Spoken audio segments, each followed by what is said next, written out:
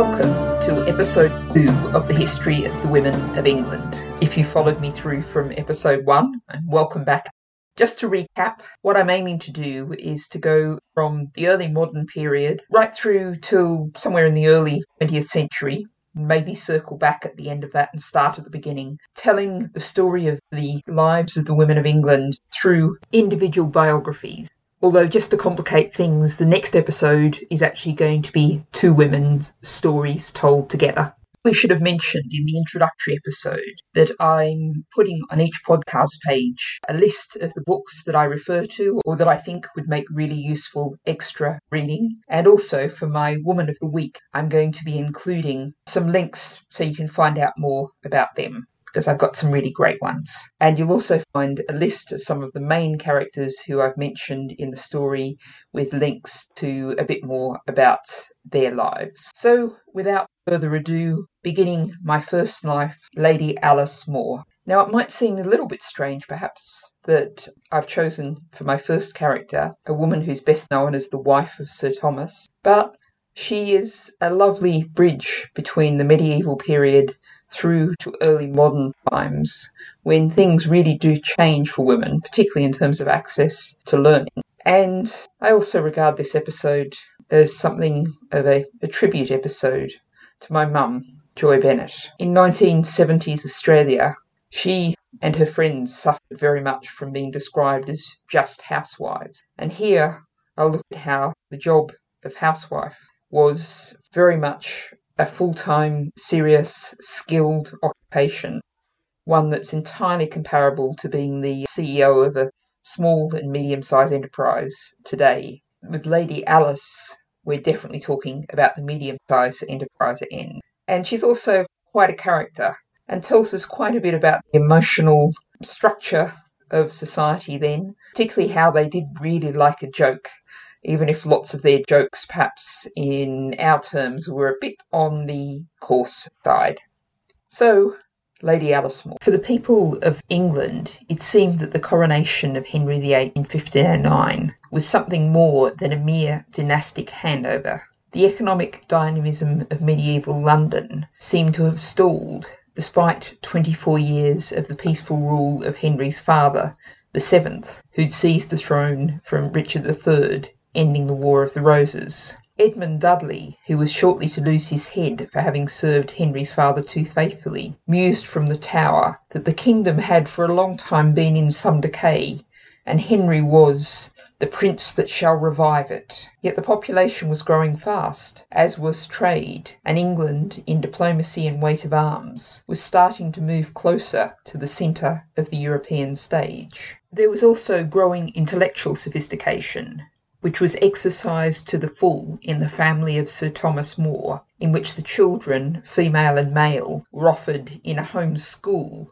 the full course of Renaissance scholarship that was only now arriving in England. The example of the More family was seen, then and now, as an important force in the rise throughout the 16th century of the learned woman. That's not to say that 15th century London, for example, wasn't a very vibrant, active place, one where women lived amazing lives. There was Alice Clathers, the silkwoman who for 33 years ran a prosperous business that trained many female apprentices in one of the key luxury trades of the city.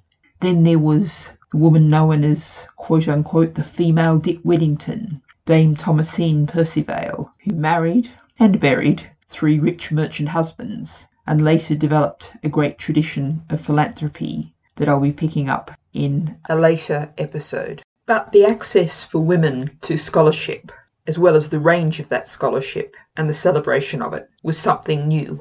Sir Thomas's daughters were celebrated not just across England but across Europe, including by the great Dutch scholar Erasmus for their humanist learning. Even the educational program followed by King Henry's daughters was influenced by their example.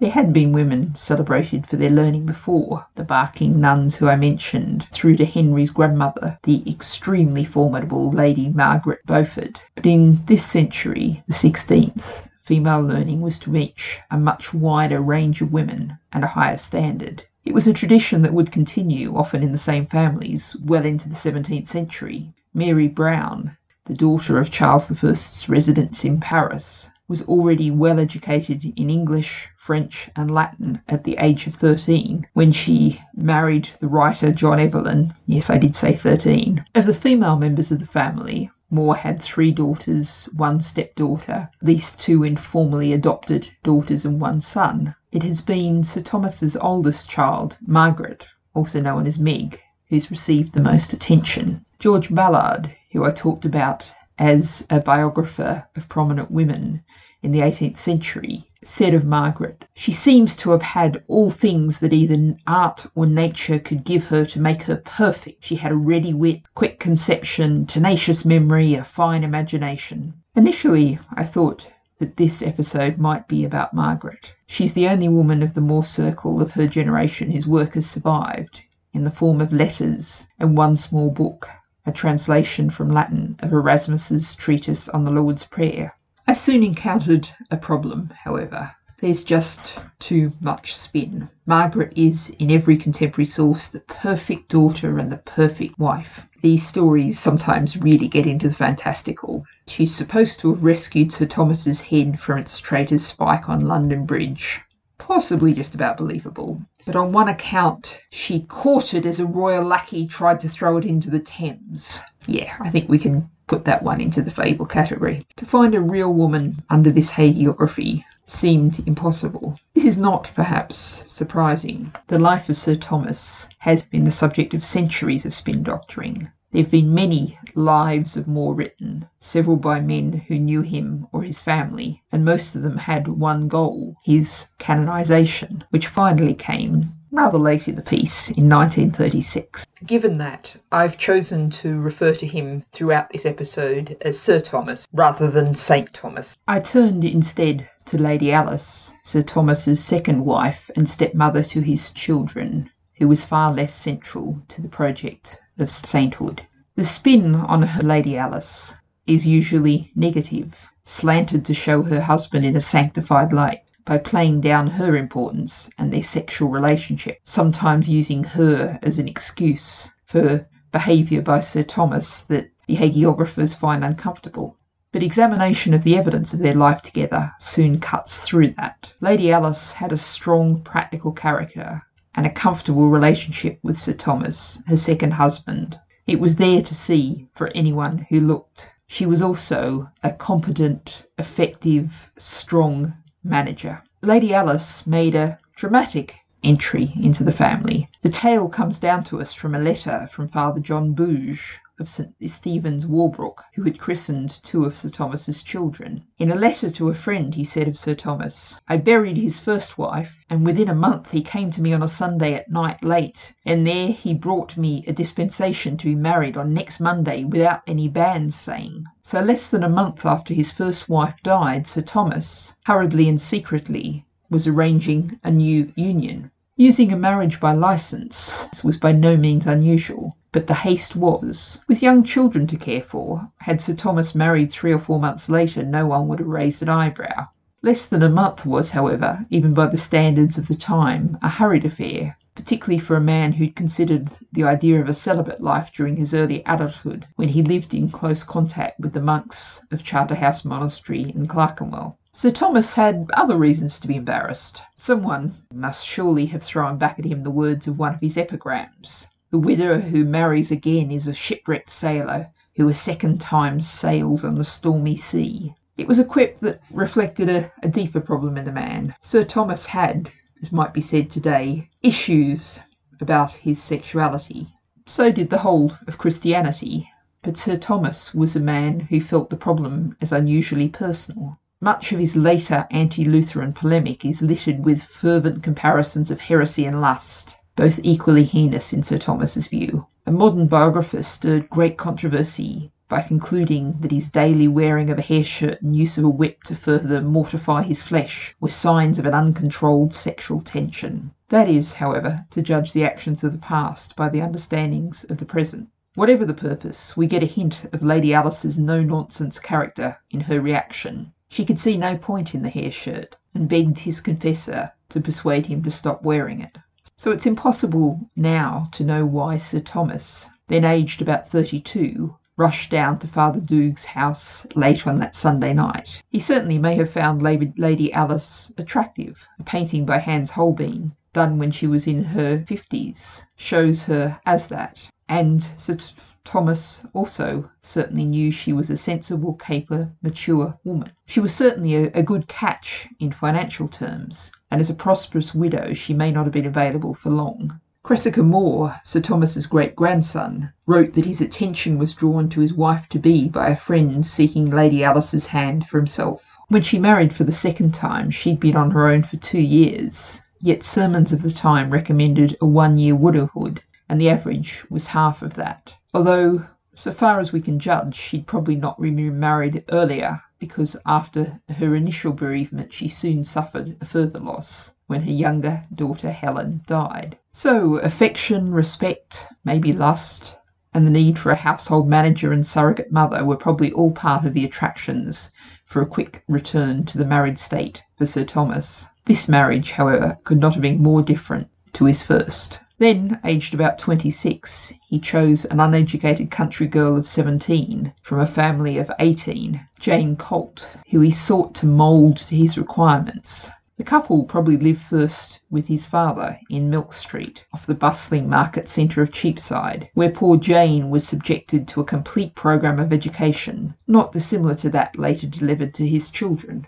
A 17-year-old wife was, however, less tractable than a 5-year-old, and he could only sympathise with the teenager who thought she was graduating to adult status, but instead found herself thrust into the schoolroom. Erasmus describes what happened. All of this was completely new to a girl who had been brought up at a home to do nothing but chatter and amuse herself. She soon grew weary of this life.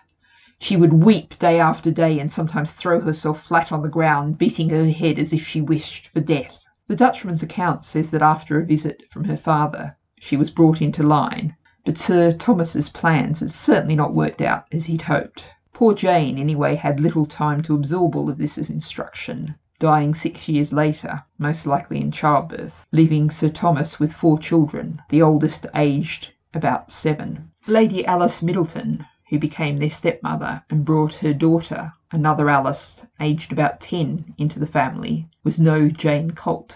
She was older than Sir Thomas. About 3 years older seems the best guess, although estimates run up to 8. In remarrying a man younger than herself, she was following a common pattern. Far greater age gaps were regularly seen as young men used marriage to become financially established. Women probably saw a range of advantages in younger husbands, something that was the subject of considerable mockery at the time. Lady Alice had a strong temperament and her own wealth, having inherited for her use in her lifetime her first husband's entire estate. She was literate in English and competent at the arithmetic needed to run a household.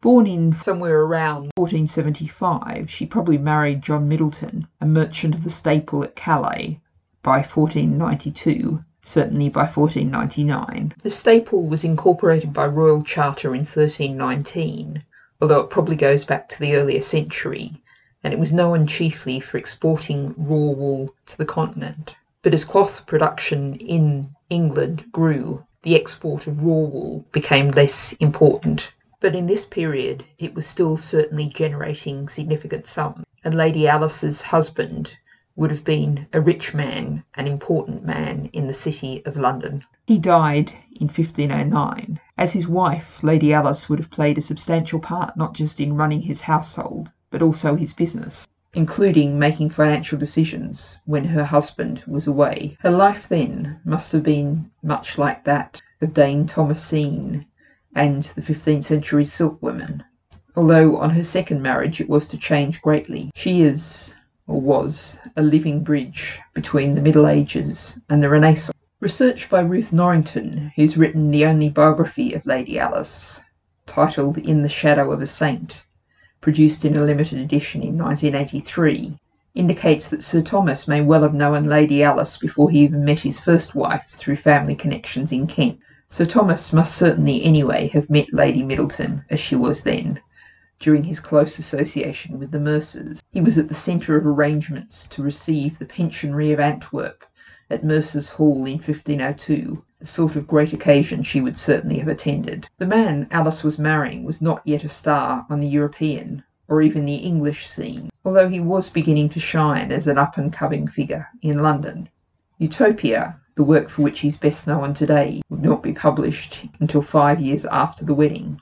A year before this second marriage, however, he had become the Under-Sheriff of London, giving him an income of £400 a year, a substantial figure for a lawyer in his early 30s.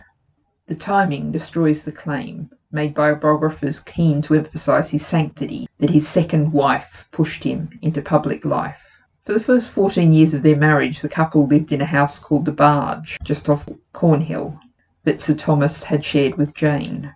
The name of the house came from the proximity of a wharf on the junction of the Walbrook stream and the Thames, a reminder of how far the great river has been narrowed in subsequent centuries.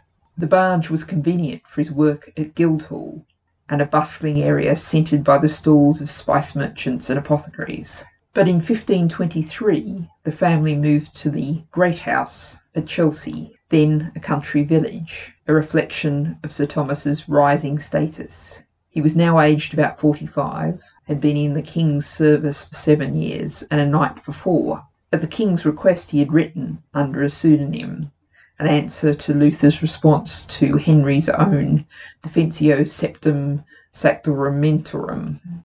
Apologies, I never studied Latin, as I'm sure you can tell. That was the volume that had earned the monarch the title Defender of the Faith from the Pope. Irony laid on with a trowel there. I'm not going to get into the religious controversies that were so central to the reign of Henry VIII in this episode. Lady Alice never seems to have really engaged in these issues. She was prepared to do whatever was needed to keep on the right side of the authorities. And I'll be covering it in considerable detail in the next episode, where I'll be describing the lives and deaths of 2 brave women who were martyred in the reign of Queen Mary. But back in these better times, Sir Thomas had also been elected Speaker of the House of Commons. The Great House was grand, but on nothing like the scale of the edifice that Cardinal Wolsey had built further upstream that today is Hampton Court Palace. It had extensive gardens running down to the Thames and its own farm covering about 34 acres. Visitors would have included King Henry. He had a manor house just downstream and several palaces within an hour's comfortable river travel. Plans of the Great House survive, and an engraving of 1699 shows a long symmetrical 2-storey structure with gable rooms. There was a chapel with an overlooking gallery on the first floor so that all of the household could share in services. Sir Thomas had 8 liveried boatmen for his trips to and from Westminster, and no doubt Lady Alice and the family used them for shopping trips into the city. Battersea Bridge covers the site of the landing stage they would have used, but of the house itself nothing remains. It was pulled down in 1737. To commune with the Moor ghosts, you have to visit Chelsea Old Church, which was the family's parish church, a 10-minute stroll across the garden. It is marked today by a truly hideous statue of Sir Thomas, who faces across a small park to Crosby Hall, a house from the City of London that Sir Thomas had owned but never lived in. It was moved here in 1910. In the old church, Sir Thomas had what's still known as the Moor Chapel refurbished for his family's use. It survived a Second World War bomb that demolished the rest of the structure and remains in much the form that Lady Alice would have known it. The body of Jane Colt was moved from its original resting place in the city to a vault in which Sir Thomas himself hoped to lie. It stands today with an inscription that Sir Thomas had placed on it, and which Lady Alice must have enjoyed reading. For Alice and myself this tomb I rear. By Joan I had 3 daughters and 1 son, before my prime or vigorous strength was gone. To them such love was by Alice shown, in stepmothers, a virtue rarely known. The world believed the children were her own. Such is Alicia, such Joanna was. It's hard to judge which was the happier choice. If piety or fate our prayers could grant, to join us 3 we should no blessings want. One grave shall hold us, yet in heaven we'll live, and death grants that which life could never give. Okay, not great poetry, but a glowing and by no means conventional tribute. It might fairly be taken to represent Sir Thomas's feelings and to tell us quite a lot about Alice. The much restored Moor Vault is on the right of the sanctuary, and the chapel beside it is a peaceful spot now used for weekday services. Women of the congregation have embroidered kneelers that commemorate each member of the Moor clan, and the visitor sitting above these can glance up to the same fine capitals, said to have been designed by Holbein, that Alice, who loved handsome things, would have enjoyed. This love of beauty is evident in the surviving copies of the wonderful portrait of the Moor family at Chelsea, commissioned from Holbein when he was a young supplicant seeking to become established in England. Unfortunately, however, Lady Alice has been replaced by Sir Thomas's descendants in the copy in the National Portrait Gallery. But in the initial sketch by Holbein, Lady Alice is at the far right, but by no means peripheral. She holds a book in her hands, but is glancing up from under her lids to keep a check on proceedings. Sir Thomas and several others are looking her way, as if checking for her approval. Her face bears a half smile, so they're probably doing okay. Beside her is the family's pet monkey, whose company she much loved. No doubt she appreciated a companion who could not answer her back with a smart Latin epigram. The monkey is on a chain, since it makes a guest appearance in Utopia as the destroyer of her book. It is not hard to understand why. A lapdog is curled into Sir Thomas's robe, another reflection of the love of animals that was something the couple shared. The household was also home to a fox, rabbits, a ferret, a weasel, and a collection of exotic songbirds. The women are dressed in the finest robes of the day, accessorized with heavy gold. This is a long way from the satire of Utopia, in which precious metals are used for chamber pots as a symbol of their uselessness. The fine linen fold pattern canopies over the doors and sideboard show that the house boasted the latest in design. It's not hard to suspect Lady Alice's hand there. She wears a distinctive oval medallion that looks very much like the one shown on her mother's brass in the family tomb at Leighton Church in Essex. Her mother, who was known like Lady Alice as an assertive character, had probably died during the early years of her marriage to Sir Thomas. It's possible to reconstruct the household. A census of 1528 recorded that Sir Thomas hath in his house daily 100 persons. In addition to all the extended family, his daughters brought their husbands to live at Chelsea, although the couples would also have regularly visited their country estates. This implies a staff of at least 50, a medium-sized company in today's terms. A poem in the popular The 500 Points of Good Husbandry, a Tudor bestseller by Thomas Tusser, first published in 1557, describes the work of a household manager such as Lady Alice, which covered harvesting, storing, and manufacturing nearly everything those 100 people needed. When husband is absent, let housewife be chief. The housewife so named, of keeping the house, must tend to her profit. New bread is a waster, but mouldy is worse. Though scouring be needful, yet scouring too much is pride without profit, and robbeth thine hutch. Keep kettles from knocks, set tubs out of sun, for mending is costly, and cracks is soon done. Give servants no dainties, but give him enough. Poor servants half starved work faintly, and fool and lubbers do loiter, their bellies too full. Say feather of all things, the softer to lie, provide for thy tallow, ere frost cometh in, and make thine own candle, ere winter begin. An indication of the tone of the household may be found in a curious verse story written by Walter Smythe, who was for 9 years Sir Thomas's personal servant, titled The 12 Merry Jests of One Called Edith, the Lying Widow, which still liveth. It identifies by name many individuals living in or known to have visited the great house. Since these people were socially far above Smythe, it can only have been written with the family's approval. The story is of a visiting widow who claims to be rich, which attracts the interests of bachelor servants. There's much merrymaking and horseplay until her fraud is discovered, and in revenge the servants doctor her beer with a purgative. The details may have been fictional, but the picture of a merry, boisterous household rings true. The love of a good jest was something else that Lady Alice shared with her husband, a man dedicated to jokes with an almost frantic passion, as he displayed even on the scaffold. When he mounted the scaffold, he reportedly said to the lieutenant, "Pray, sir, see me safe up, and as to my coming down, let me shift for myself." He wrote an English verse romp not unlike Smythe's, titled A Merry Jest, How a Sergeant Would Learn to Play the Friar. Rollicking hardly covers its character. The humour is pure slapstick. One biographer wrote that it was Sir Thomas's fate to have his jokes taken seriously, and that certainly happened often with comments about Lady Alice. When asked why he'd married two short women, Jane and Lady Alice were both under 5 foot, he replied, "Wot you not that women are necessary evils? Then do I follow the Philistine's rule, who wills of us 2 evils to take the lesser, so do I of my wives."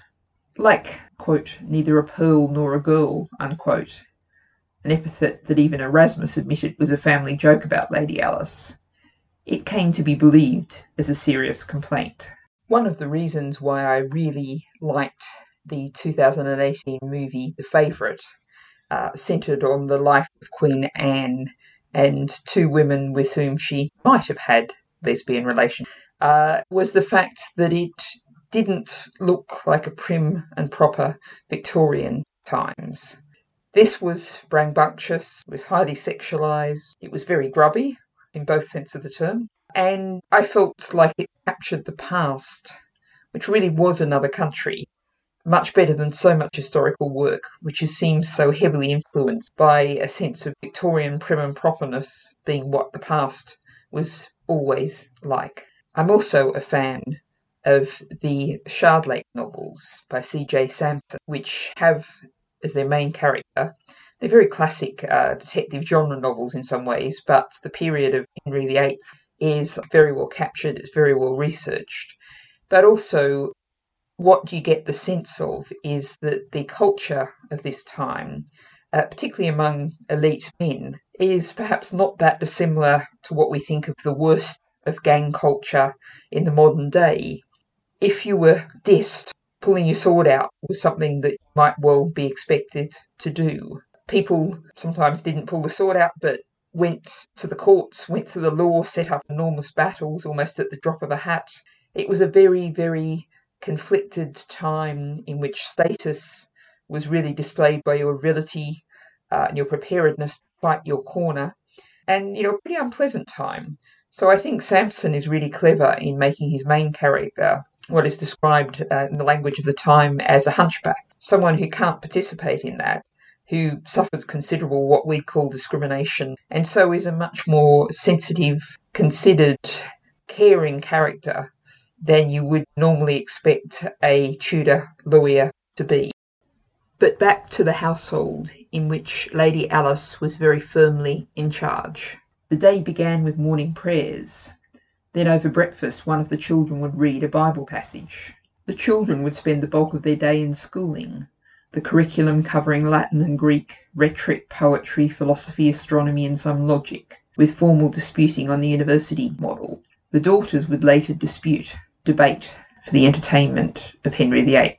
11 of Sir Thomas's grandchildren joined the school that their mothers had attended. Tutors came and went, coordinated by Lady Alice, since by the time the family moved to Chelsea, Sir Thomas was usually home only for a couple of days a month. Even the usually hostile Erasmus was forced to admit, quote, "His wife, whose strength lies in mother wit and experience rather than book learning, controls the whole institution with remarkable skill, acting as a kind of overseer who gives each one his task and sees that she performs it." End quote. Dice and card games were banned. Food was supposed to be plain but good, although a reference by Sir Thomas to feeding his children with fruit and cakes suggests a fine larder and kitchen. Music was valued. To please her husband, and I think it's probably fair to say herself, Lady Alice took lessons on various instruments and was able to play, Erasmus admits, the cithern and the lute, the monochord and the recorder. He confesses it was a striking achievement. Lady Alice declined, however, to venture further into the curriculum. Moore wrote of trying to teach his wife about the earth being at the centre of all things, and therefore the centre being the lowest spot in all creation. If a millstone were dropped into a hole bored right through the centre of it, the millstone would stop at the middle. This was something Lady Alice's practical mind was not prepared to accept. She offered him an experiment. "My maid hath yonder a spinning wheel. Girl, take out your spindle and bring me hither the whirl." Lo, sir, you make imaginations I cannot tell you what. But here is a whirl which is as round as the world is, and we shall not need to imagine a hole bored in through it, as it maketh a hole bored through indeed. Imagine me now that this whirl were 10 miles thick on every side, and this hole through it still, and so great that a millstone might go through it. I trow you, by God, if one threw in a stone no bigger than an egg, I ween if ye stood on the nether end of it 5 miles beneath the midst, it would give you a pat upon the pate that would make you claw your head, and yet should ye feel none itch at all. Amidst much laughter the debate ended, with Lady Alice winning the day. This must have been a noisy, busy environment. It's not surprising that Sir Thomas built what's known as the New Building, which contained a chapel, library and long gallery. He would rise around 2 a.m. and pad across the garden, an early man in his shed, returning at 7 a.m. Some have used this to suggest that he and Lady Alice were not sleeping together, that she was little more than a housekeeper. Maybe they did have separate bedrooms. She could hardly have welcomed being woken in the middle of every night that he was home. It would not have been uncommon for a middle-aged couple then, as it is not now. No more can be read into it. Lady Alice's life would not, however, have been all work. By one of those unfortunately uncommon accidents of preservation, we know that, with Margaret, she attended the supper of election for the livery given by the Grocers' Company on July 16, 1519, when the family still lived at the Barge. No doubt at many of such similar great state occasions in which Sir Thomas had a public role, she was a proud spectator, as he rose to the post of Lord Chancellor following the fall of Cardinal Wolsey. Sir Thomas might not, however, have discussed politics with her. There is a distinct impression that he tried to keep it out of the house. The household was meant for higher things, philosophical debate and religious study, and Lady Alice's personal view of politics, and the religious questions that were intimately entwined in it, seems to have been entirely practical. During Sir Thomas's final confrontation with the king, she urged her husband to give in, with the prospect of perhaps 20 more good years of life before him, and she took without demur the oath recognising Anne Boleyn as queen, that Sir Thomas fatally refused. The direct sources for the nature of this marriage are scant, given the degree of detail recorded about other aspects of Sir Thomas's life. Only one letter from Sir Thomas to Lady Alice survives. I have in front of me a copy of it now, in a curious Victorian volume titled An English Garner in Gatherings from Our History and Literature, only to be obtained by application to E. Arbour at Southgate, London. Edward Arbour started life as a clerk and worked his way up to be Professor of English at Mason College, which later became Birmingham University. His English Garner is described as collecting old tracts and poems. Some in this first volume that contains Sir Thomas's letter include one William Shakespeare, Sir Walter Raleigh, and from the Privy Council, a brief note on the benefits of fish days. It's a reminder that access to information was once a very difficult matter. Arbour regarded his project as a democratising one, making available documents that previously had only been found in aristocratic libraries. Sir Thomas's letter, written on the 3rd of September 1529, after the family had moved to Chelsea, it refers to measures to be taken after the accidental burning of grain stores. It's noteworthy, perhaps, that Sir Thomas had not learned about the fire from Lady Alice, who probably already had measures to deal with it well in hand, but from one of his son-in-laws. It's clear in the letter that Lady Alice is the full mistress of the household. Sir Thomas bids her to, quote, take all the household with you to church, and there thank God for that he hath left us, end quote. She's also to look at the provisioning of seed for the following year, if you think it good that we keep the ground still in our hands. He also asks her to consider the employment of farm hands, but to ensure that if they are not needed, that other employment is found for them. Showing the importance of her role beyond the household, and a very classically female role at that, Sir Thomas also asks her to check on what then poorer neighbours had lost and to replace it. The fact that many more letters to his daughter Margaret survived should not necessarily be taken to mean that she was the more regular correspondent. Many of the letters that Sir Thomas wrote to his eldest daughter, setting out his views on education, his pleasure at her academic progress, his arguments against the king, were written with at least one eye towards publication, and were preserved for this purpose. Those to Lady Alice may have been more prosaic. In addition, as Lady Alice was seeking to hold together the family fortunes after her husband's execution, she may have had many good reasons to destroy letters. We have first-hand very few of Lady Alice's words, but there are some wonderful hearsay reports. Sir Thomas wrote to Erasmus, "My wife bids me to send you 1,000 greetings, and I am to thank you for your highly polished message, in which you wish her a long life. She is all the more eager for this, she says, because it means she can plague me all the longer." Lady Alice is getting in her own quiet sarcasm against the scholar, who was no favourite of hers, while sharing a joke with her husband. Erasmus had stayed at the Barge through the death of one wife and the arrival of the next. He was not a pleasant house guest, extremely fussy about his food and wine, frequently ill, and on his own admission, ill-tempered. He never learnt English, always conversing with Sir Thomas in Latin, which Lady Alice did not understand. The Dutchman wrote to a friend towards the end of his stay, "I am bored with England, and More's wife is bored with me." She also apparently clashed with Andro Amonio, Henry VIII's Latin secretary, who had also lodged at the Barge. He wrote a letter that referred to, quote, "the book-beak of the harpy," which is taken to be a reference to Lady Alice. His first wife, Jane, probably had no say in Sir Thomas's long-term bachelor house guests. A stronger character was not going to accept their unsociable presence without making her views very clear. For other details of Lady Alice, we're largely reliant on the contemporary and near-contemporary biographers. These are the source of many calumnies. The most influential, William Roper, Margaret's husband, made his hostility to his mother-in-law clear after Sir Thomas's execution. He tried to seize the lease on lands at Battersea that Lady Alice had retained. A writ served by another son-in-law at least forced him to pay a fair price. It was a litigious age, and Roper was a man who loved a lively fight through the courts, as so many of the Tudors did. But this was surely not a sign of good familial relations.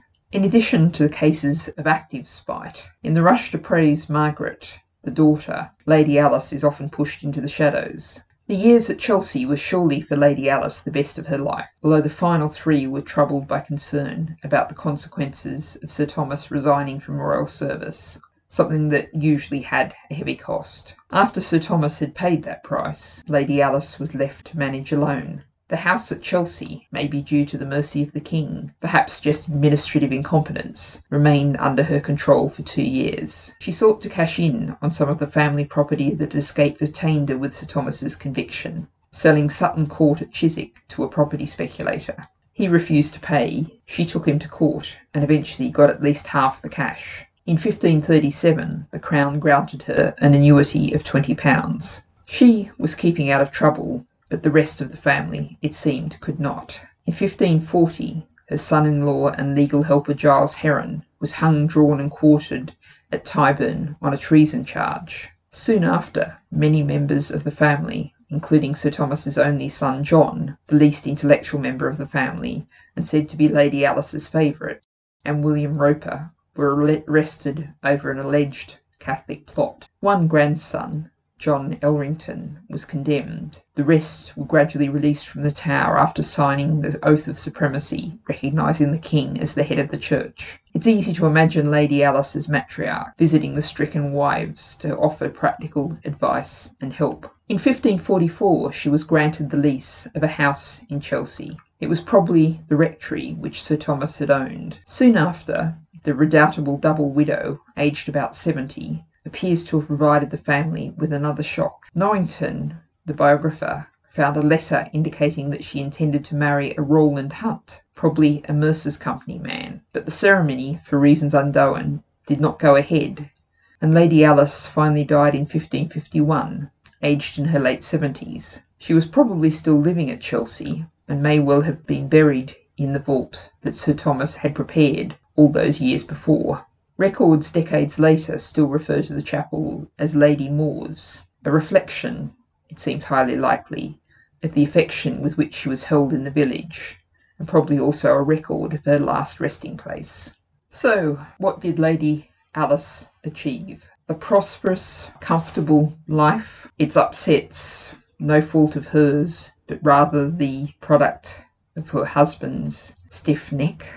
She left her practical contributions to the Moore School, which was an important model for women's education in humanist scholarship, and a genetic legacy through her solitary daughter, the most prominent later relative of Sir Thomas, and that only through his sister, was the poet John Donne. Lady Alice's tenuous genetic gamble placed her, however, as the ancestor of the great traveller Lady Hester Stanhope.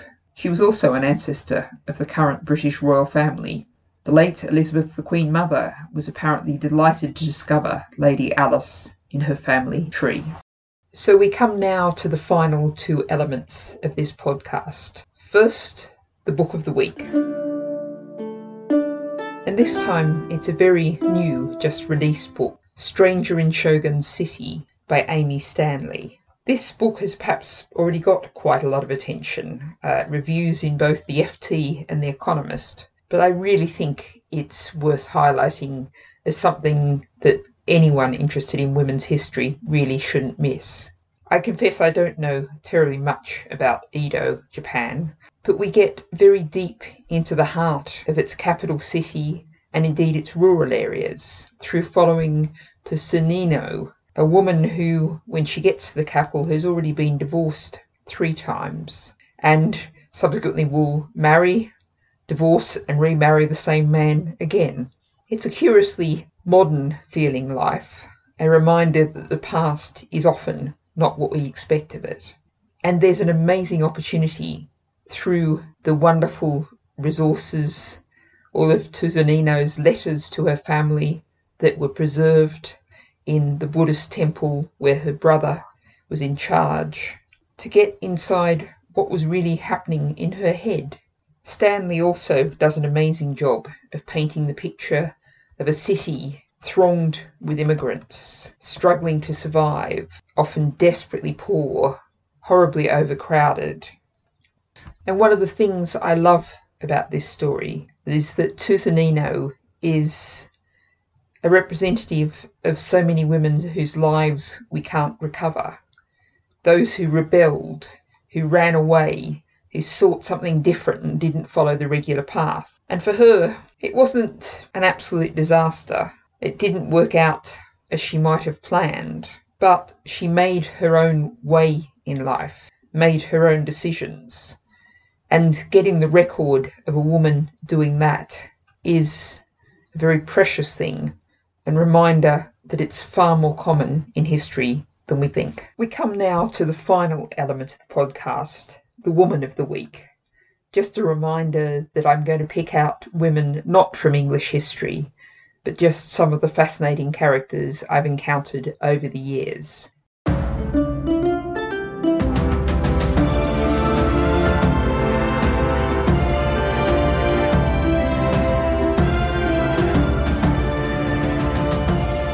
And if Tsuneno, in the terms of her society, was intrepid, well, Joan Barrett, that's spelt Jeannebaret, takes that to a whole new level. She is the first woman to have completed a voyage of circumnavigation of the world. Certainly not what you would have predicted when she was born in the tiny Burgundy village of La Comelle in 1740 to a desperately poor peasant family.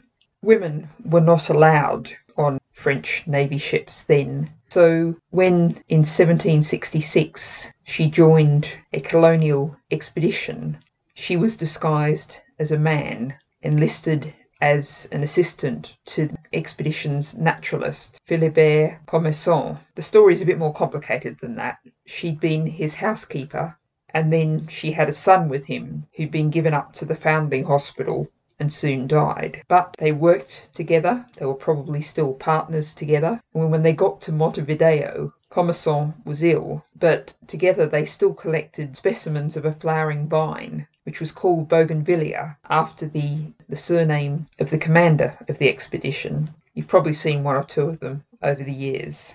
When they got to Patagonia, in rough terrain. They made a very large collection of plants, stones and shells, Barré doing most of the physical labour. But she also helped organise and catalogue the specimens. She'd been illiterate as a young woman, but probably from Commerson she'd learnt not just to read and write, but had acquired a great deal of scientific knowledge and the ability to use it with confidence. It's unclear when she was exposed as female. Some of the stories say that when she went ashore in Tahiti, the locals immediately recognised that she was a woman, but on their arrival in Mauritius, the couple remained there, probably removing a headache for Bougainville as commander of the expedition. They were there for a couple of years in Mauritius until Commerson died, but Barré established her own life there, owning property and running a tavern, building up a significant fund. But meeting a French soldier who was probably on his way home, she married, and they returned to France, probably in 1775, completing her circumnavigation and collecting the money that had been left to her in Commerce's will. 10 years later, the French government had changed its tune. She received a pension of £200 a year, and she was described by the government as an extraordinary woman, and that she very definitely was. My impression is that Joan has had more attention in the English-speaking world than the French-speaking world. But I was really pleased to go into a French bookshop recently and discover 2 publications. One in 2019, a popular biography, and one just this year, a novelised life of this wonderful woman. So she's obviously also now getting attention in France and the French-speaking world. And that concludes this episode of the podcast. I hope you've enjoyed it. If you've got thoughts about what I should do, how I should do it, I'm always happy to get messages through your podcast app. I'm aiming to put the next episode up in a week's time. That's Mary's Martyrs. And I hope you'll be joining me then. Have a great week.